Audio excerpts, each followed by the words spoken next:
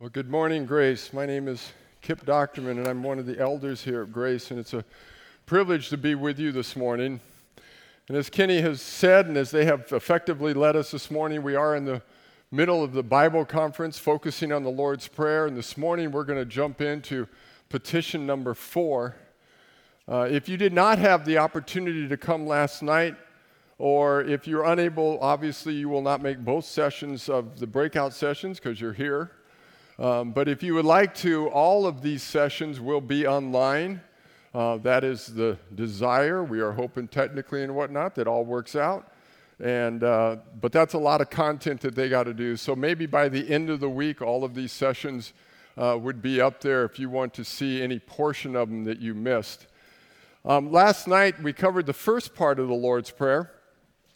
And I thought it would be helpful to just give you a framework. I can't review what they all did last night, but let me give you a framework of something that has helped me as I've been looking at and studying and reading and praying through the Lord's Prayer. It seems to me, you look at the beginning of Matthew 5, Jesus says his disciples came to him and he began to teach them. And then they come and they ask him, how do you pray? And he says, well, pray like this. And the first words he says to them in the Lord's Prayer is, Our Father. And to me, those two words are the most, I'll say most important, maybe that's not the proper terminology, but they are very important. It seems to me that the entire prayer hangs on those two words. In the Sermon on the Mount, Jesus refers to your Father, your heavenly Father, your Father in heaven, 17 times. And his disciples, it sounds like he's telling his disciples that God is your Father. Moyer told us last night, this is a relationship in love. There is community there. There is communion. There is closeness. There are roles there. He is our Father. We are his children. A father is a protector, a guardian, a provider. As children, we rest in our Father. We learn from our Father. We imitate our Father. And so right off the bat, Jesus tells us, when you come and pray, you come and pray to our Father. And then underneath that hang the next 3 petitions. Now you've heard probably the acronyms, WWJD, what would Jesus do? NOTW, not of this world. Well, here's my acronym for you. YN, YK, YW. Your name be hallowed. Your kingdom come. Your will be done. Whose name? Our Father's name is to be hallowed. Whose kingdom are we looking for? It's our Father's kingdom. It's our Father's will that we want to see accomplished in our life. I don't know if you've heard yourself described this way, but as human beings, we are souls that are eternal, that have a physical body that is temporal. We are eternal souls that have a temporal body. The problem is we deal in this temporal space, we can become very preoccupied, very focused, very gazing and concerned about our temporal body. And it's almost as if Jesus, in the beginning of his prayer, the first thing he wants to walk up to us and do is say, here, grab you by the chin and let's lift your head. Look up to the eternal. Let's get some perspective here. Let's get some orientation here. Let's look to the eternal. Would you look in the eyes of your Father? Would you look at his name and his kingdom and his will? This is what everything we do about. As we go to work, as we go to school, as we, care for our family and change dirty diapers and cook meals, it's your name, your kingdom, your will. Well, underneath that then hangs the petitions, some we're going to look at this morning. It's more of our petitions. It's more of our request of God.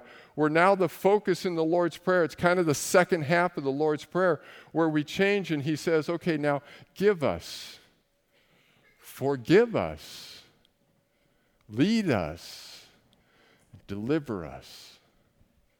So this morning, we're going to look at those first two, give us and forgive us. And we're going to do it a little different this morning. We're going to talk about the first petition here, and we're going to take a break and have an opportunity to be able to do that as we pray and meditate on it and sing some more. And then we'll come back and look at the second petition and do the same thing again. So if you have not already and you have your Bibles, turn in them, if you would, to Matthew chapter 6. That's where we're heading. And let me just read or recant the Lord's Prayer to the point that we're at so we can get it in a context. But Jesus, teaching his disciples to pray, he said, "Our Father, hallowed be your name. Your kingdom come. Your will be done on earth as it is in heaven. Give us this day our daily bread." Now, there were some church fathers that when they came to this petition, we had just looked through 3 petitions of the eternal, it seems like, of God's name being hallowed and his kingdom coming and his will being accomplished. And then we come to this petition of, give us bread? That seems so earthy. That seems so basic. That almost, isn't that almost demeaning that we should come to God and ask for bread? And so they changed it, and they wanted to spiritualize it a little bit. And they said, so maybe what he's talking about here is when he broke bread and said, "This is my body which is given for you." And so they spiritualized it to mean communion. But I think we miss something if we don't realize that it means bread. Because who are we praying to?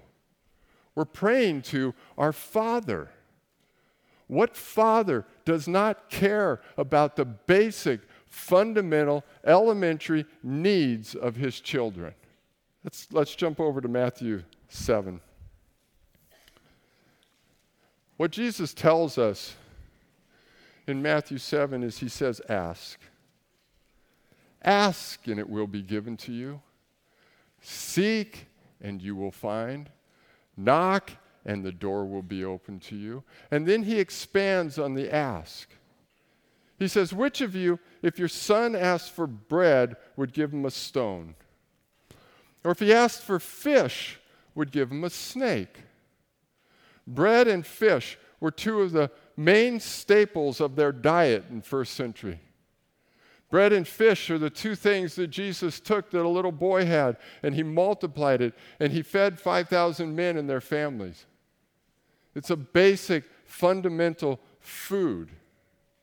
And Jesus says, well, if you then, though you are evil, know how to give good gifts to your children, how much more will your Father in heaven give good gifts to those who ask him?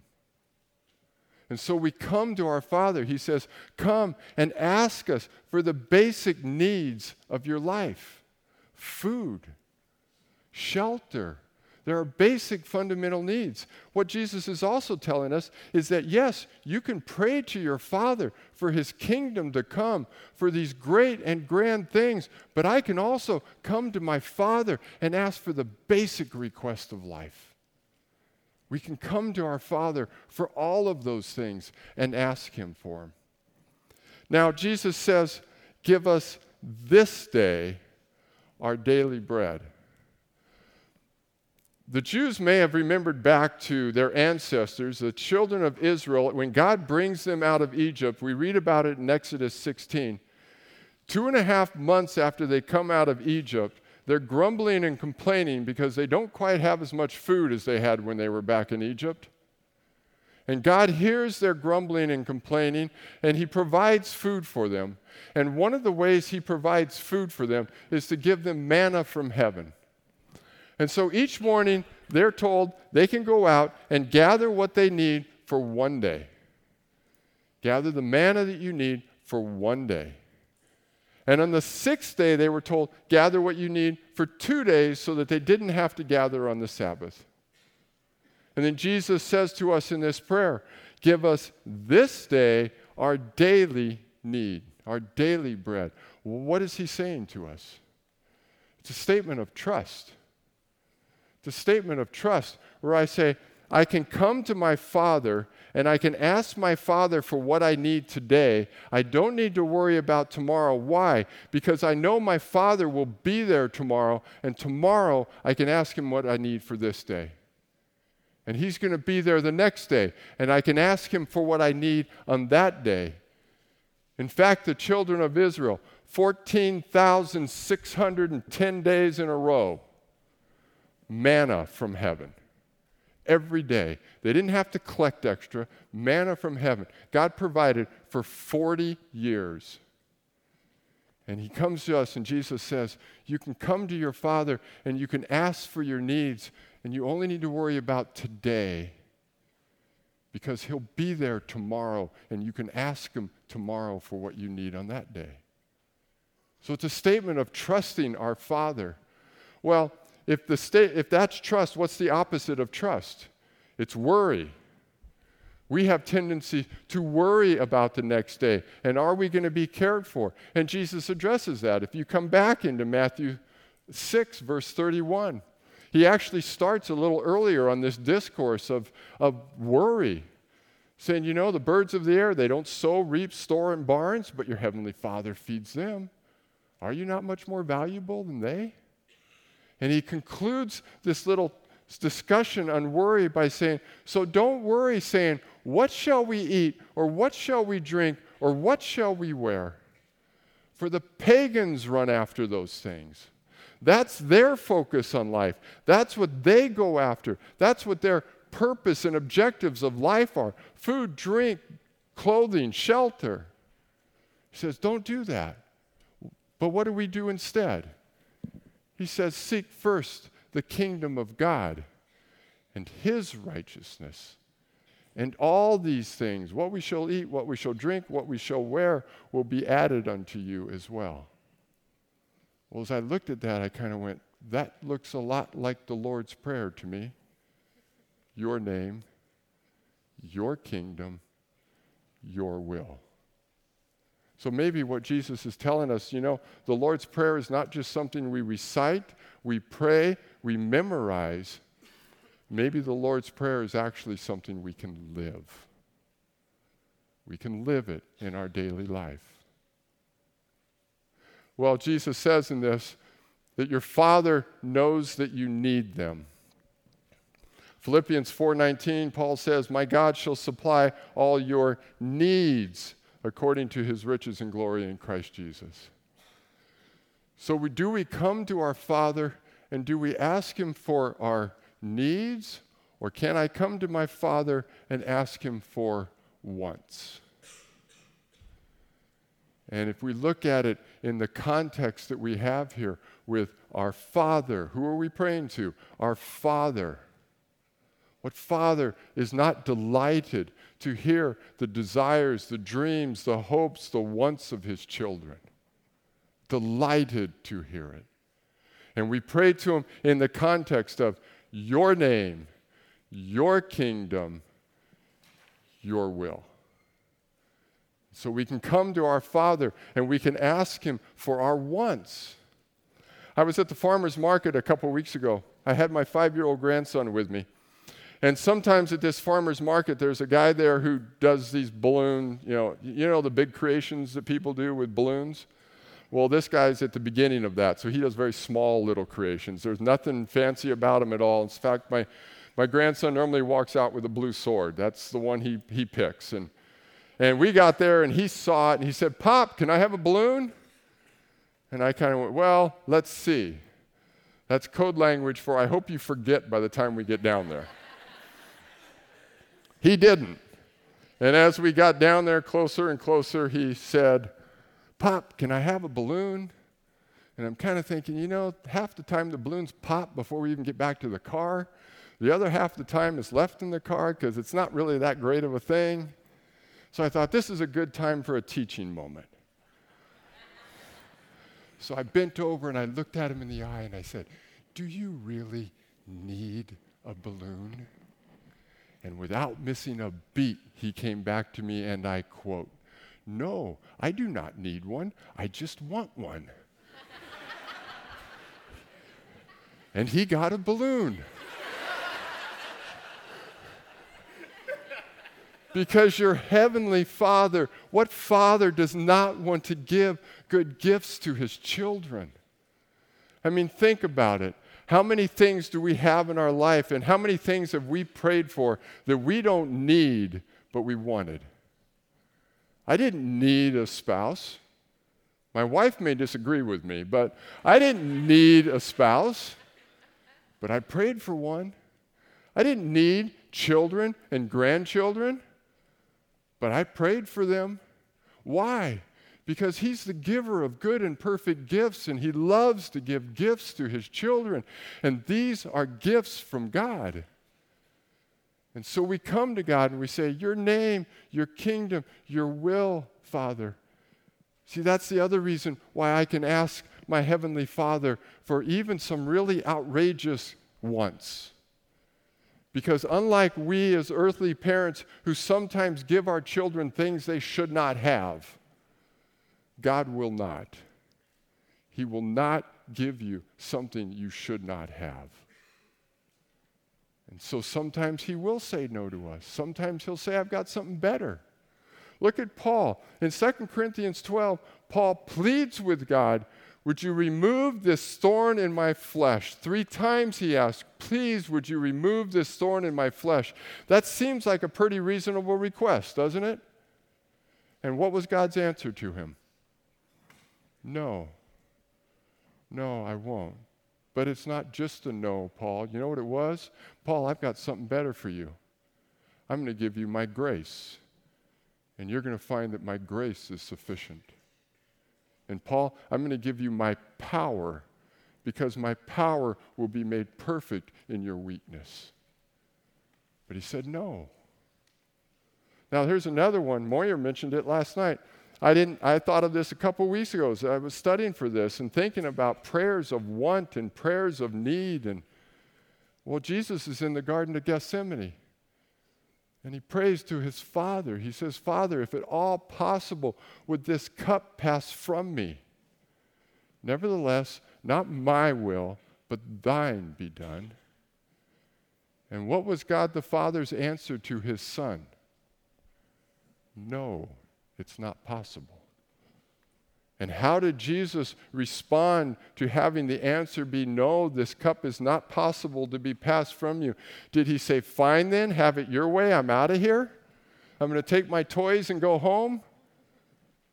No, Scripture says he submitted to the will of his Father because he was in line with knowing what the kingdom of God was all about. He submits to it, and for the joy set before him, Hebrews tells us, he endured the cross. He went to the cross. See, we can come to our Father and we can ask him for all of our daily needs. And he'll hear that prayer and he will answer it. A lot of times not the way we like. But he hears us and we come to him and we ask him. We ask him for hopes and dreams and desires. We can ask him for his kingdom to come all the way down to the basic fundamental needs of life. I'd like to take a few minutes here and let's do that. You can do it privately, and then I'd ask that some of you would pray out. And maybe some of us need to look at just all of the Lord's Prayer to this point, and some of us maybe need to sit in the fact of realizing that our Father in heaven. And we just need to wrestle with that and grasp that, because our understanding of God being our Father is huge. It will change a lot of things in your life. Maybe we need to hallow his name or pray for his kingdom to come and his will to be accomplished. Maybe we need to come to him and ask him for our prayers and wants for today and realize that he is a God who cares and will provide for us. But let's take a few minutes here and let's pray. And if some of you would like to pray out loud, please do. And after a few minutes, Kenny will come and lead us again in another song. So forgive us our debts, as we have also forgiven our debtors. As we come to our Heavenly Father, The same way we come to Him and recognize that we are totally dependent on Him for our daily needs. We come to Him and recognize that we have debts that we cannot pay, that we are bankrupt. And we come to our Heavenly Father and we ask Him for forgiveness because He is the only one capable of forgiving us. We recognize our need for forgiveness. And we come to Him who knows us intimately and ask for forgiveness. Now, maybe what we should do first is define what forgiveness maybe is and isn't. You'll hear a lot of people say to you, finish this statement for me, you just need to forgive and forget. For some people, that's a philosophy. For other people, that's a theology. And they kind of come to that theology from different passages, like Psalm 103, where it says, as far as the east is from the west, so far has God removed your sins from you. And then we see passages in Isaiah and in Hebrews where he says that God forgives our debts and He remembers them not. He remembers them no more. People say, well, east to west is infinite. I can't get there. And God remembers them not. He forgets them. My analytical mind kicks in and I kind of go, okay, I have some difficulty with that, especially if forgetting means like an erasure, like the event never happened. Because I may be physical, I may be finite, but God is infinite. So east to west for God, I mean, what is that, about this far? I mean, if He can put my sins there, obviously He can get there. Okay? And then if He forgets, well, how does an all-knowing God forget? And what do we do when I come back to Him because I have not forgotten? And I'm still struggling with the ramifications of this debt. Yes, I know I've been forgiven, but there's still ramifications from it, and I'm still struggling with those. And I come back to God, and I talk to Him about it, and I want help with it. Does He kind of look at me with an inquisitive look, going, I have no idea what you're talking about? Okay? But if remember not is an act of your will, if that is an act of His will, for instance, if I'm in the courtroom of God, Father, Son, and Holy Spirit, and I'm in court and I'm in judgment, and they say, bring forth all the evidence against Kip Docterman, and I see this mound, this pile of debt that I have obtained over my life. And Jesus comes down and He starts picking them up one by one to go through them and bring forth the evidence. And He picks it up and He sees His blood. And it's as if that debt has been stamped, paid in full, and He sets it aside. He picks up the next, oh, paid in full, paid in full, paid in full, paid in full. Every debt gets set aside. Why? Because there is now no condemnation for those who are in Christ Jesus. Because through Christ Jesus, the law of the Spirit of life set me free from the law of sin and death. He sets them aside. He remembers them not. You know, what is actually a more beautiful picture of forgiveness and the gospel is to forgive and remember. That's a transformation that's required. There's all kinds of examples that we could give of people who forgive, but they have not forgotten. That theology can get us in trouble sometimes because if I can't forget, and forgiveness and forgetting are equated, if I can't forget, then can I really forgive? Dallas Willard gives this definition of forgiveness. Forgiveness is to not use it to harm another. To not use it to harm another. Have you ever been on either side of this equation to where somebody's forgiven you or you have forgiven somebody, but you keep throwing it in their face? You keep reminding them of it? Maybe it's not even the debt that you're reminding them of. Maybe it's just the fact that I forgave you. You know, you should be glad that I forgave you. And we keep throwing it in their face, and we keep harming them by it. That's not forgiveness. Jesus, he doesn't forget it, but he sets it aside. The debt has been paid in full. And we come to our Father because he is the only one capable of paying our debt in full. But then Jesus, in this petition, he says, forgive us our debts as we have also forgiven our debtors. And he goes on, 2 verses later, he says, for if you forgive men when they sin against you, your heavenly Father will also forgive your sins.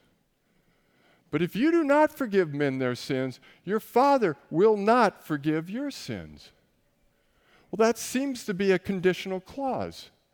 That seems to be as if I have to do something first before I can be forgiven.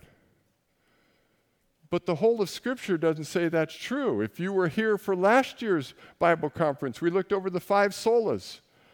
Scripture alone, by grace alone, through faith alone, in Christ alone, to the glory of God alone. There was nothing that we can do to obtain. There is nothing we can do to add to our salvation, our forgiveness. So what's Jesus doing here? What's he doing? And I think what we're going to see is Jesus is exposing our hearts.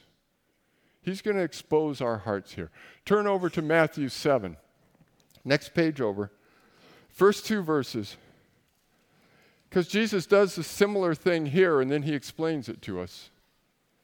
He says, do not judge, or you also will be judged. For in the same way you judge others, you will be judged, and with the measure you use, it will be measured to you. What's the issue that Jesus is talking about here? We're judging people with 2 different standards. We have 2 different measures. You see, we look at our own life and we hold it up to this very low standard, this standard that would allow, as Jesus said, a plank to be in our eye, this area of sin to be in our life and just to exist there and reside there, and nothing's being done to clear that out or to do anything about it because we hold ourselves to such a low standard. And then we come to somebody else and we stick them under a microscope and we find the smallest little speck and we nail them for it. We judge them for it. Jesus says, no, you're using 2 different standards. You know what you're doing? You know what you are when you use 2 different standards? You're a hypocrite. That's what you are a hypocrite. He says, you use the same standard. Well, we can do the same thing with forgiveness. We can come to a situation and we can say, do you have any idea what that person did to me? Do you have any idea the evil that they perpetrated on me, the sin, how repeatedly they did it, how much joy they had in their eyes when they did it, how much of my life was affected by that, how it has harmed me to this day, how I'm still dealing with it? Do you have any idea how bad that was? I will never forgive that person. I would be a fool to forgive that person. I would be dumb and unwise for me to forgive that person. And then we walk over to the cross and we see our debt. And we see what we owe God.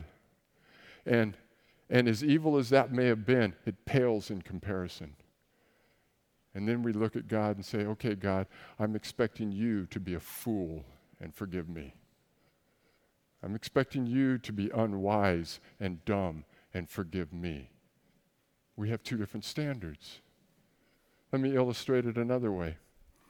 We have just been praying in this prayer, our Father, your name, your kingdom, your will.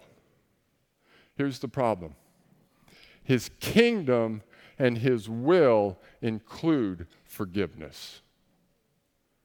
They include forgiveness. Well, now what are we going to do? Are we going to treat his kingdom and will like a smorgasbord? You know, if I walk up to a smorgasbord and I see Brussels sprouts there, I don't care how you cook them. I don't care what you dip them in, what you wrap them with. They are nasty. They do not belong on my plate. When I was a kid, my dog wouldn't even eat them. They're terrible. And we can start looking and going, oh, I love this over here. I want a bunch of that. I can take a little bit of this. That's okay for a while. Yeah, oh yeah, that's good over there. And if we start doing that with God's kingdom, and we start saying, oh, I don't know what aspect it is of his kingdom you want to do that with, whether it's forgiveness, grace, mercy, justice, kindness, generosity, compassion. I don't care what aspect of the kingdom, but if we start looking at God's kingdom and go, yeah, that's good. No. Oh, man, you got it wrong here, God. Well, now all of a sudden, if he's got something wrong in his kingdom and his will for our life, then we better come back and question whether or not his name should be hallowed. Is he really good? Is he really wise?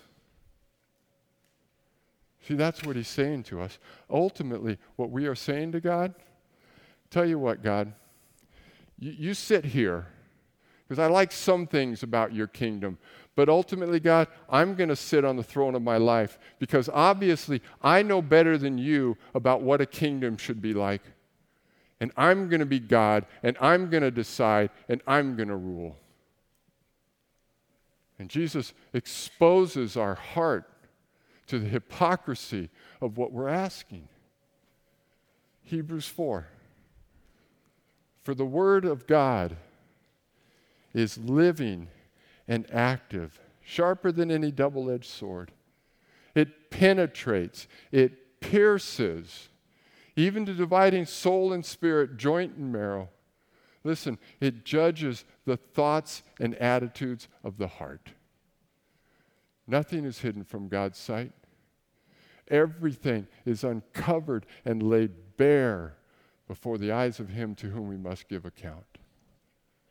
He's exposing our heart to us. But I said, God, I don't want to be on the throne. I don't want that. I know what my kingdom looks like. That's nasty. I know where my will gets me. It gets me into trouble. But God, it's not just that I can't forgive this person. I don't even want to. I have no desire to forgive this person. So what do we do? What do we do? Well, we go back to the beginning of the Lord's Prayer, and we start over again. And we realize that we're coming to our Father, who knows us. He knows the condition of our heart. We say, hallowed be your name. You are good. You are wise. You are holy. You are just. Satan is lying to me, God, and telling me you're not good. But you are. Your kingdom come. Your kingdom is the best kingdom. Your will be done. You have the best will for us. Again, Satan is lying to me, telling me that my kingdom is better and my will is better. But no, God, I want your kingdom and your will to reign in my life. I want you on the throne of my life. Give us this day our daily bread. Father, I'm dependent on you for everything. Everything. And this is a place where I would say, yeah, let's expand that understanding a little bit. Because in John 6, Jesus says, I am the bread of life. And he who comes to me will never hunger or thirst. And so we pray, give us this day our daily bread. It's, Jesus, I need you today. I need to taste you today. I need you to fill me today. I need your Spirit to change me and fill me today. Because, Father, if you don't do that, Jesus, if you don't fill me, I can't do the next sentence in this prayer without you. I'm incapable of doing it. Forgive me that I have an unforgiving heart. Forgive me that I don't hallow your name.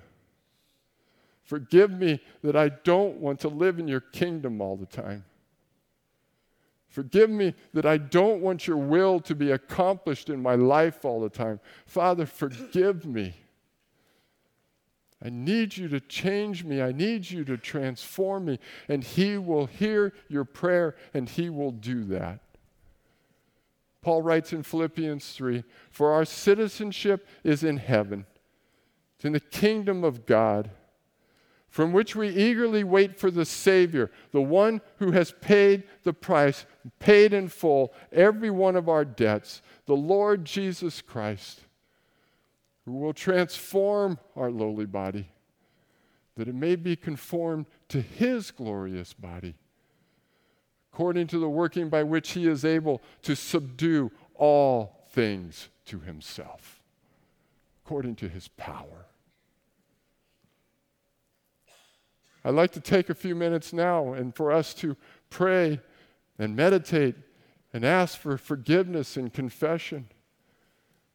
For some of you this morning, maybe you have never come to God and realized your indebtedness to him and your bankruptcy and your lack of ability to pay. You've never known forgiveness completely. And you can come to your Father today and you can say, "God, would you forgive me? I do not want to be on the throne of my life. I want to follow you and have your kingdom reign and your will be done in my life." He will do that. Just tell him. Talk to him. Maybe this morning you're here and you have some conflict or issue. Maybe it's with the person you're sitting next to, a spouse, a child, a parent. And I'm going to encourage you at this time to do some business with them and to offer forgiveness and to receive forgiveness and to do some reconciling right now. Maybe it's somebody in this room that's across the room from you. You may need to get up and walk across the room and sit with them. I would challenge you to do that right now. I'm going to ask the prayer team members if they would go ahead and come up front. And I'd like us to spend some time in confession to the Lord. If some of you want to pray aloud, please do. If you want to kneel at your chair, do that. You want to kneel at the platform. You want to come pray with the prayer team. You do that. Whatever you need to do business with God right now, I would challenge you to do that. Because your loving Father desires and loves to offer forgiveness.